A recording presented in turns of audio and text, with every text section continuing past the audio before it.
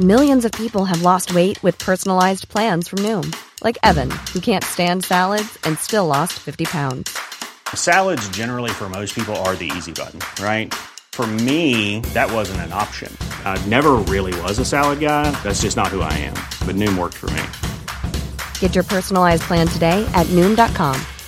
Real Noom user compensated to provide their story. In 4 weeks, the typical Noom user can expect to lose 1 to 2 pounds per week. Individual results may vary. My business used to be weighed down by the complexities of in-person payments. Then, Stripe Tap to Pay on iPhone came along and changed everything. With Stripe, I streamlined my payment process effortlessly. No more juggling different methods. Just a simple tap on my iPhone and transactions are complete. What's truly remarkable is how Stripe caters to all my customers' preferences. Whether they're using cards, Apple Pay, or other digital wallets, Stripe ensures a smooth checkout experience every time. Setting up Stripe was a breeze, taking just minutes to get up and running. From local markets to global retailers, Stripe helped me expand my reach and grow my business with ease. To learn how Tap to Pay on iPhone and Stripe can help grow your revenue and reach, visit stripe.com/tapiphone.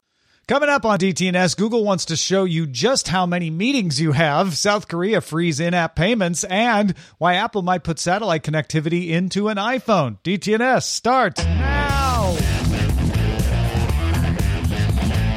This is the Daily Tech News for Tuesday, August 31st, 2021 in Los Angeles. I'm Tom Merritt. And from Studio Redwood, I'm Sarah Lane. From Los Angeles, I'm Lamar Wilson. And I'm Roger Chang, the show's producer. We were just talking about family and friends, and we didn't bring up Fast and Furious once. If you want to hear that conversation, go get Good Day Internet. Become a member at patreon.com/DTNS. That is where you can join top patrons like DeGracia A. Daniels, Erwin Sturr, and Ken Hayes. Let's start with a few tech things you should know. The Central Bank of Nigeria will work with Barbados-based blockchain and payment startup BitInc to launch the nation's e-Naira CBDC, or central bank digital currency, later this year. The government of the central bank, Goodwin MFL, said that the digital currency should increase cross-border trade, also speed up remittances, and improve payment systems efficiency and tax recollection. Bose announced the Quiet Comfort 45 over-the-ear headphones with improved noise cancellation and a claimed 24 hours on a charge. Noise-canceling headphones. Available for pre-order now for $330, shipping September 23rd. Meanwhile, Jabra updated its Elite line of earbuds, and the Elite 7 Pro promises 9 hours of battery life with active noise cancellation on, just in tiny little earbuds, and 35 hours with the charging case. Those are $199. There's also the Elite 7 Active with Shake Grip. That supposedly keeps them in your ears while you're working out. That's $179. And the Budget Elite 3 with no noise cancellation, but only $79. The Elite 3 goes on sale September 1st. The Elite 7 Pro and 7 Active will be available to buy on October 1st. My Jabras do not fall out of my ears while I'm working out, but probably a nice feature for some. A couple pieces of news in music technology. Apple acquired the Dutch classical music streaming service PrimePhonic. The existing PrimePhonic service will shut down on September 7th and relaunch with a new app in 2022. Current subscribers can get a 6-month free trial of Apple Music and port over their existing playlists. Meanwhile, Axios' sources say that Amazon Music is developing a live audio feature that it would pay musicians and celebrities to use for live shows and events. Bloomberg reports that public interest company the Nippon Foundation and Japan's largest shipping company, Nippon Yusen, plan to have a container ship pilot itself, no crew, on a 380-kilometer voyage from Tokyo Bay to the coastal city of Ise in February. It would be the first test of an autonomous ship in a heavy traffic marine area. Autonomous ships are considered necessary in Japan, as 40% of Japan's crew are 55 years or older, and the workforce is shrinking. Plus, 70% of shipping accidents are caused by human error. China's S-Volt showed off a cobalt-free 82.5 kilowatt-hour capacity battery at the Chengdu Motor Show. S-Volt claims that the battery can deliver a range of 373 miles and do 0 to 60 miles per hour in 5 seconds. Cobalt is in short supply. Sometimes it's mined with child labor and environmentally destructive to extract. Cobalt is problematic. So if S-Fold can reach its promised capacity, it would join others in making cobalt-free batteries, including contemporary Amperex technology, which makes lithium ion phosphate batteries for Tesla Model 3s that are sold in China. All right, let's talk a little more about the big news from Microsoft. Let's do it. Microsoft announced the free upgrade to Windows 11, which will begin rolling out on October 5th. Put it on your calendar, starting with new devices, then coming to other devices in phases, with all eligible devices getting the upgrade by mid-2022. Windows Update will alert Windows 10 users when they're ready for the upgrade, but you can also check yourself, if you're so inclined, in either Windows Update or the PC Health Check app. However, even if you get Windows 11 on October 5th, you won't be getting the promised support for Android apps, just not quite yet. The partnership with Amazon and Intel to bring Android apps to Windows will come to Windows insiders in the coming months, but there's no word exactly on when it will roll out to all Windows 11 users. Windows 11 will feature Microsoft Teams integration, also a new design and an updated start menu, and an improved Microsoft Store, among other features. I mean, I'm looking forward to getting Windows 11. I've got a couple of years old machine. It's an Alienware. It's got like a 700 series NVIDIA card, if that tells you how old it is. So I doubt I'll be getting it right on October 5th. There's usually a way to force that update if you want, so I'll probably do that. I'm looking forward to Android apps on Windows 11. I have them on Chrome OS, which obviously, you know, that's all in the family with Google, but it's really useful to be able to just download some Android apps. They're not always perfectly suited for Chrome OS, but I've got a touchscreen on my Chrome OS, so that kind of gets around some of the issues you have when you take something from mobile to a desktop. So I'm looking forward to being able to take advantage of that on Windows as well. Yeah, I don't have I have a Windows machine. It's sitting in my closet. So, but I'm actually may dust it off and download this. One of the things I've always said about Windows that I'm glad Windows 11 is addressing, and maybe even more so with the Android apps, is this is, I don't know if this is a word, the synchronicity or that Apple has. Synchronicity, yeah. The synchronicity that Apple has with this stuff. You know, just from like AirDrop or things like that. You know, if they can kind of start narrowing the gap on how to get things easier from your phone to your computer and in a much free flowing way. I'm all for it. Because I just never understood how Windows, which is large as they are, does not have a seamless feature like that. I know they don't have phones anymore, but I'm glad to see 11. 11 is addressing. They've made progress since you last put your Windows machine in the closet. There's a lot more synchronous stuff out there. Yeah, for sure. Okay. Yeah, I'm with you, Lamar. I have a Windows machine. I don't use it regularly, but when iOS apps and Mac OS, iPad OS apps rather came to Mac OS, I had some pretty mixed results with some of the apps where I was like, this would actually be really great on the desktop, because it's something that I don't need to reach for my phone all the time if I'm kind of doing desktop stuff. It leaves a little bit to be desired, but I can see where the Android apps on Windows 11 would be super helpful for some folks. And when I read some of the stories about this morning, it made it seem like, oh no, look at Microsoft, they're not ready for Android apps. That's what they promised us, but it doesn't sound like it's ruining anyone's life just yet. Yeah, I don't feel like it's a must-have. It's a nice-to-have. So yeah, I mean, I can get the Windows Insider preview if I'm really hot to try it. It's not like I can't do that. Yep. So Google is adding a panel called Time Insights to its calendar app. It will show several graphs charting how much time you spend in meetings. Now, a pie chart called Time Breakdown divides your working hours between one-on-one meetings and group meetings. A graph called Time in Meetings breaks down each day by how much time you spend in meetings and reports an overall average time per day spent in meetings. Now, Google says that this information will only be visible to users, not managers. Users can minimize the section but not turn it off, though workspace admins can disable the feature. Now, Time Insights is rolling out gradually over the next few months on Google Workspace Business Standard, Business Plus, Enterprise Standard, Enterprise Plus, Education Plus, and nonprofit subscription tiers. I did not know they had that many tiers. Yeah, there's so many tiers on Google. For data nerds who just want to have personal data and be like, ooh, what's my meeting breakdown? this is wonderful. For if you're trying to win an argument with somebody about too many meetings, maybe this is useful. But I don't really believe this is going to change meeting culture to have this there. Maybe I'm just not, believing enough that the data can prevail. But I imagine everybody will say, yeah, we sure do have a lot of meetings, but I'm not canceling the one I call because mine's important. Yeah.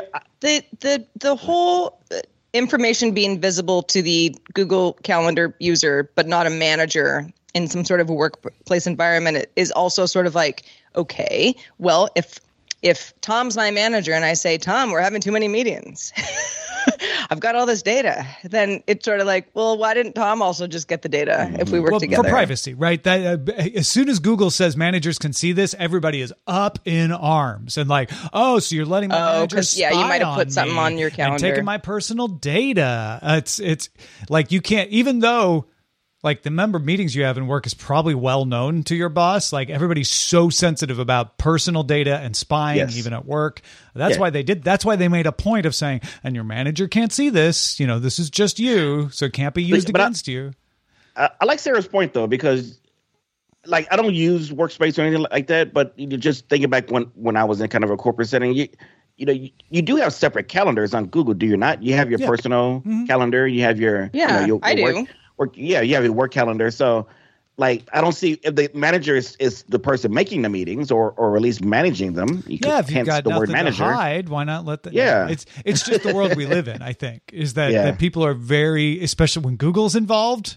And when your workplace wants to know data about you, people get weirded out. It's the slippery slope argument. Like, if they start to see my calendar, my meeting percentage time, maybe they'll think I'm slacking off because my meeting percentage isn't as much as others. People worry about stuff like that. I got you. Oh boy, this is a little. I love data. This would be something that I would be curious to check out. I only use Google Calendar, for certain things, but in general, I like the sort of thing. But I liken it a little bit to when my iPhone tells me once a week what my screen time was over the last week. And it's like, I look at it and I'm like, yeah, well, that's what it was. What do you want me to do about it? I feel like I had to be on my phone a lot last week. Because here, screen time works because screen time is something you theoretically have control over. If you're like, ooh, my screen time was way up. Okay, I'm going to cut down. You can do that. Meetings are not something you are the only one who has control over, right? Like they often, involve other people, and you might be roped into something, and mandatory and all that. Right. It's a great way to complain to your boss. Too many meetings. Yeah, let me show you the screenshot. Protocol's Amber Burton has an article called "There Aren't Enough Data Scientists: How the Future of Reskilling in Tech is Changing." According to the U.S. Bureau of Labor Statistics, job openings reached a high of 10.1 million in June 2021, and many of those are high-skilled tech jobs. Companies can't afford to wait around for students to finish up master's and PhD programs before they fill these jobs. There's just not enough coming out and graduating. So they're turning to cross-training and upskilling, where you train somebody already in a job to do a new job. Corporations are increasingly paying for employees to do this. In fact, paying for employees to do things they've been paying for themselves in the past, like taking courses on Udacity. Udacity offers so-called nano degrees, very short courses in things like data science and cloud computing. Udacity is entirely online, but there are others that do hybrid. Fuse Machines offers classes that are partially online and partially in person. And they focus primarily on AI and work directly with corporations on this. Their business is focused on helping corporations reskill or upskill their existing employees. These companies say they don't see themselves as competitors to traditional colleges, but the colleges seem to. Colleges are exploring offering upskilling and non-resident training. Carnegie Mellon, for instance, Carnegie Mellon's Dean of Computer Science, Marshall Herbert, told Protocol he's working with colleagues on a way to reformat the master's program for professionals who don't live near Carnegie Mellon and don't want to go for a full master's program. Herbert said, quote, "The old model for educating employees is no longer realistic for rapidly changing fields." I love this. I love the story in the sense of, especially because we talk here on DTNS, and elsewhere all the time about okay, AI taking people's jobs. What are they going to do next? You have to go get your real estate license. Like, are you going to be out of a job? If you work for a trucking company and all of a sudden the truck can drive itself, there are all sorts of ways that companies are trying to get creative about, no, we want to keep this employee, and this employee is highly skilled, but maybe can be of better use to everybody in this other area that they need a little bit of training in. They don't need to quit their job and go to get a master's degree. That is not only not feasible for a lot of people geographically, certainly financially. And so for colleges to kind of be waking up and saying, okay, these are also things that we can offer because we want to be in the game as well. I think that's great.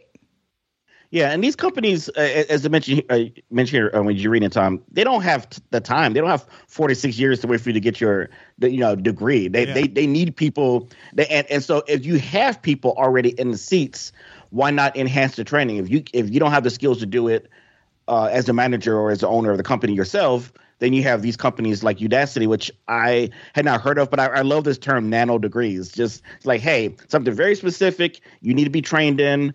And will they undercut universities? Sure, I kind of hope so. The whole university, thing. I don't want to say it needs to collapse, but it's sometimes it takes too long to get certain things. You can get right in the door and get working. That's why I loved trade schools as I was coming up, and you see those dying off, which is a shame. It's good to see them coming back in this capacity. Yeah, I hadn't thought about it. This is kind of the modern day trade school, right? Where unlike traditional trades, it's teaching modern, digital era trades, I suppose you could look at it that way. Yeah, I think this is really fascinating because Udacity has made its money off of employees who wanted to gain a new skill, but the company wouldn't pay for it. So they'd get the new skill and they'd go find another job that paid them more.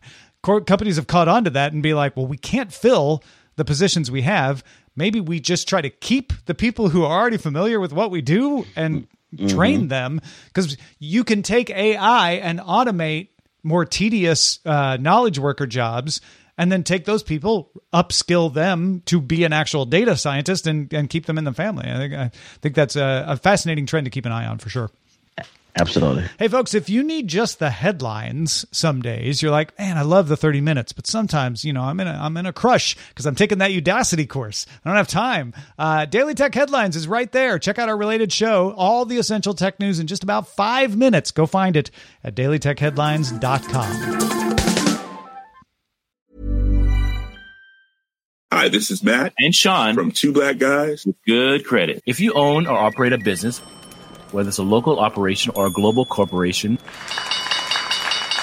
partnering with Bank of America could be your smartest move.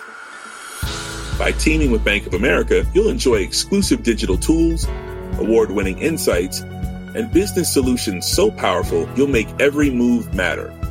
Position your business to capitalize on opportunity in a moment's notice. Visit bankofamerica.com/banking for business to learn more. What would you like the power to do? Bank of America, N.A., copyright 2024. The Claude 3 model family from Anthropic is your one-stop shop for enterprise AI. With models at every point on the price-performance curve, you no longer have to make trade-offs between intelligence, speed, and cost. Claude 3 Opus sets new industry benchmarks for intelligence. Sonnet strikes the perfect balance between skills and speed, and Haiku is the fastest and lowest cost model in the market, perfectly designed for high-volume, high-speed use cases. Join the thousands of enterprises who trust Anthropic to keep them at the frontier. Visit anthropic.com/Claude today. My business used to be weighed down by the complexities of in-person payments. Then, Stripe Tap to Pay on iPhone came along and changed everything. With Stripe, I streamlined my payment process effortlessly. No more juggling different methods. Just a simple tap on my iPhone and transactions are complete. What's truly remarkable is how Stripe caters to all my customers' preferences. Whether they're using cards, Apple Pay, or other digital wallets, Stripe ensures a smooth checkout experience every time. Setting up Stripe was a breeze, taking just minutes to get up and running. From local markets to global retailers, Stripe helped me expand my reach and grow my business with ease. To learn how Tap to Pay on iPhone and Stripe can help grow your revenue and reach, visit stripe.com/tapiphone. South Korea's National Assembly passed an amendment to South Korea's Telecommunications Business Act on Tuesday. This is big. It prohibits large app store operators, basically Google and Apple, from requiring the use of their in-app purchasing systems. The Korean Communication Commission may fine a company up to 3% of their South Korean revenue if found in violation. Now, the legislation was created last year after Google began to enforce its rule that all developers had to use Google's in-app payment system. Previously, they only had to enforce the rule for game developers. The law was nicknamed the Google Power Abuse Prevention Law. Yeah, I think in the U.S., we get in the habit of thinking about App Store in-app payment battle as being between Apple and either the government or Epic, whereas in South Korea, it was all about Google. It still applies to Apple there. And while South Korea is a small percentage of the worldwide market for both these companies, this is a template now. This is an important market that will now serve as a template. And both Apple, well, I don't know that Apple even responded to this yet. Last time I looked, but Google had said, like, we will look and see how we can, preserve a good experience, blah, blah, blah, blah, blah. I wonder what these companies are going to do in reaction. In the past, Google has just said, we'll pull out of a market if it's something like this. I doubt they do that when they've got a very lucrative partnership with Samsung. And this is Samsung's home market. Yeah, it looks like Apple did say something, like it said after the committee decision, it was concerned that users who purchase digital goods through the payment systems will be at greater risk of fraud and privacy. It's kind of like for the children. That's the old privacy and security thing. All right. Yeah. So I like this idea. Sarah, you want to say something? Sorry. No, I thought I heard you. Sorry. No, I pretty much agree with both of you on this. I think that this is, sure, it's perhaps not either company's largest market, but if the companies comply and say, sure, okay, fine, we'll give you 3% of the the revenue that happens in South Korea. Do other countries follow suit, and does it get messy? And this reminds me of just. Especially the recent conversation that we were having in various markets about paying publishers. It's kind of, it's like the companies, they can afford it for now. They can totally afford it. But if they roll over too much, then does their structure break down too much for it to be comfortable for them? But I know it's an interesting thought of, like, would it be worthwhile for them to just pay the 3% like a tax? Yeah. And get fined every year and be like, well, that's the cost of doing business in South Korea. I think they calculated this to make it not make sense for them to do that, but I wouldn't put it past one of them to try it. Yeah. It's interesting. Yes, 3% of their total revenue of everything they make in South Korea, South right? Korea, Yeah. So that's interesting. Yeah, I was thinking that in the pre-show. Would they just like fine? We'll deal with that fine every month or day. I don't know. Who knows how that's allocated? But yeah, we'll see. Yeah, and the United States and Europe are going to be looking at this to see what Apple and Google do in reaction, because there are similar rules, and China as well being considered there. Anthony Colangelo from Main Engine Cutoff Podcast has some additional info on what we were talking about yesterday, where Ming-Chi Kuo was saying that Apple is probably going to put a Qualcomm modem in future iPhones that would allow for satellite connectivity. Anthony Colangelo here from Main Engine Cutoff. I wanted to provide some context for the iPhone 13 satellite connectivity story from yesterday. And unfortunately, this one does not look like a satellite connectivity story, although there is something in this regard to track in the future. The confusion here comes from the fact that the Qualcomm chip we were talking about yesterday operates with spectrum that is currently owned by Globalstar, who does in fact operate 24 low Earth orbit satellites for satellite phone connectivity. In this case, though, the spectrum we're talking about is actually for use back down here on Earth for private wireless networks. They're operating something like this right now at the Port of Seattle to test out a wider area private wireless network in partnership with Nokia. So it looks like the iPhone is going to be expanding its 5G coverage, not necessarily offering cell phone to satellite connection just yet. However, there's a company called Link, that's Link with a Y, who is operating satellites in low Earth orbit right now. They have 5 launched with plans to launch more this December and then more in the spring and summer, leading to commercial service in 2022. And what they offer is satellite connection to unmodified cell phones. That means no new hardware to connect to their satellites, and they're able to send text messages via these satellites. In fact, in February 2020, they did send a text message to an Android phone located in the Falkland Islands when their test payload passed overhead on top of a Cygnus cargo vehicle. So all's well there so far with their testing. They're heading to commercial service next year, and we could see this starting to be offered by way of mobile network operators sometime in 2022, probably 2023, because all space things are always late. And if you want to stay up with those space things that are always late, head over to managingcutoff.com, where I'm talking about this kind of stuff every single week. Now that's interesting because today, Mark Gurman of Bloomberg has sources saying the satellite capability that Ming-Chi Kuo was referring to and is in that Qualcomm modem will be used for a feature called Emergency Message via Satellite, codenamed inside Apple as Project Stewie. The messages will have a length limit, so you can't send a lot. They'll use a gray bubble instead of the traditional blue or green. And if you're contacting your emergency contacts, it'll break through the do not disturb setting. So if they have you set to do not disturb, if they have their phone set to do not disturb, but you're an emergency contact, they'll still see your message. Another feature would let you report the kind of emergency you're having to emergency services. Say like you're in a car accident or experiencing a fire. It would also allow you to send location and medical ID to emergency services. Also, even if the next iPhone is capable of all of this, the features don't appear to be ready to roll out at launch, likely coming sometime next year. Now, I'm a little mixed up on this because Anthony is pointing out like the spectrum in that Qualcomm modem is used for this 5G related thing, but there's a service that doesn't require that modem that can do all the stuff that Gurman's sources are telling him Apple wants to do. So I'm curious if there's a combination of this, and the fact that it's not going to launch for another couple of years makes me think maybe it is tied into that Link company that Anthony was talking about. But it does bring it a little more into focus as to what they're up to, I think. Yeah, in general, like I don't know much about this. I'm still learning this kind of dynamically, but I really do like the idea of just, you're out in the middle of nowhere. You need to get an emergency out, or you're in a bad. I think Sarah, you mentioned a bad cell service area.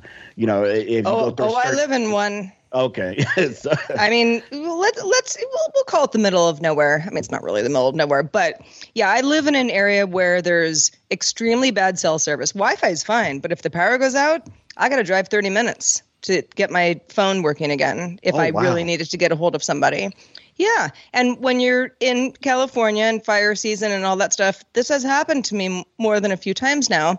And to have any sort of emergency service on any of the level that we're hearing about now would be really advantageous, truly. Yeah. Do you have to get like do you have a backup satellite plan or something for emergencies or? Well, we have a generator here. So when the power goes out, the Wi-Fi stays on. Oh, okay. But the generator was broken for some time, so it's not a perfect system. This is why in a true emergency, these sorts of things do save people's lives. Yeah. Not even kidding.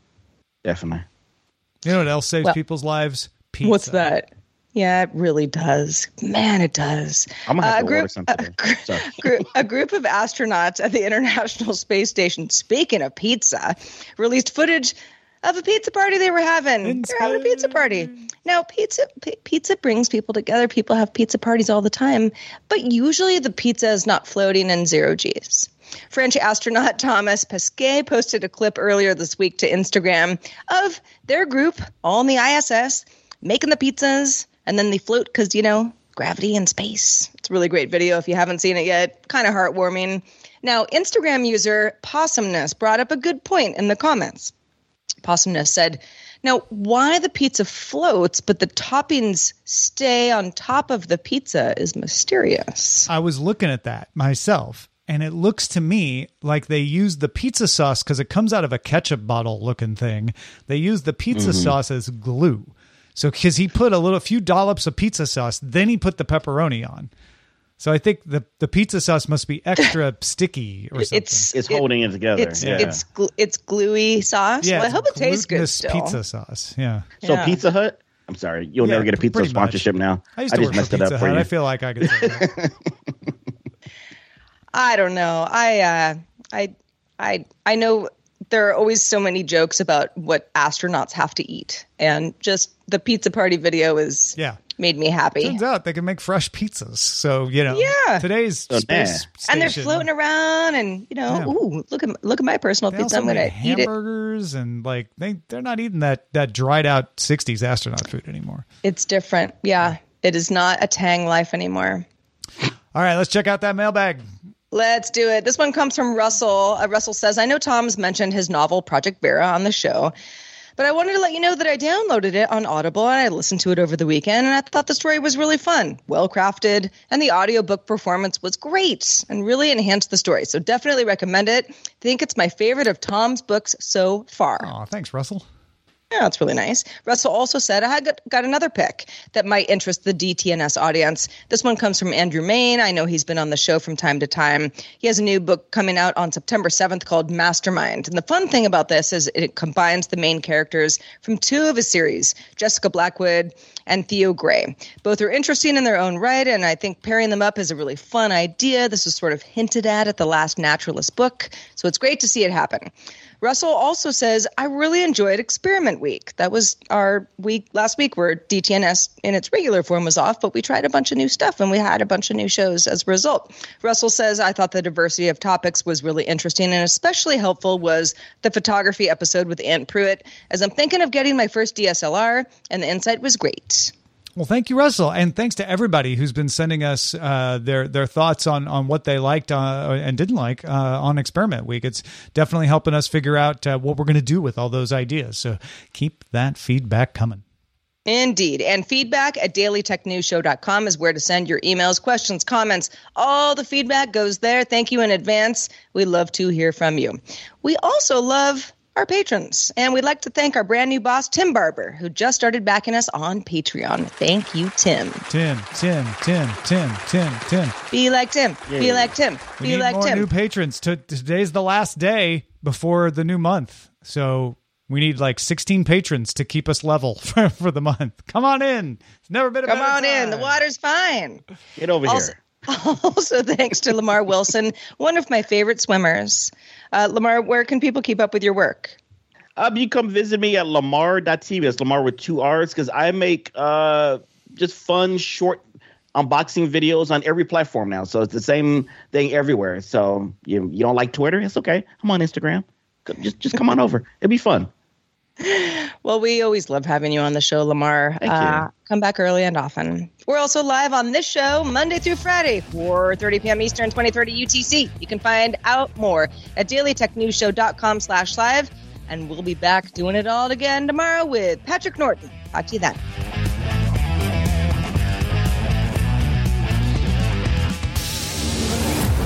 This show is part of the Frog Pants Network. Get more at frogpants.com. Diamond Club hopes you have enjoyed this program. Imagine the softest sheets you've ever felt. Now imagine them getting even softer over time. That's what you'll feel with Boll & Branch's organic cotton sheets. In a recent customer survey, 96% replied that Boll & Branch sheets get softer with every wash. Start getting your best night's sleep in these sheets that get softer and softer for years to come. Try their sheets with a 30-night guarantee. Plus, get 15% off your first order at bollandbranch.com. Code BUTTERY. Exclusions apply. See site for details. This message comes from BOF sponsor eBay. You'll know real when you get it. It'll say eBay Authenticity Guarantee. And you'll feel it. Maybe it's a head-turning handbag, a watch that says it all, jewelry that makes you look like the gem, or sneakers and streetwear so fresh every step feels fly. eBay gets it. So look for the blue check mark next to that thing you love. And be confident that every inch, stitch, sole, and logo is checked by experts. With eBay Authenticity Guarantee, you can trust that feeling of real is always in reach. Ensure your next purchase is the real deal. Visit ebay.com for terms.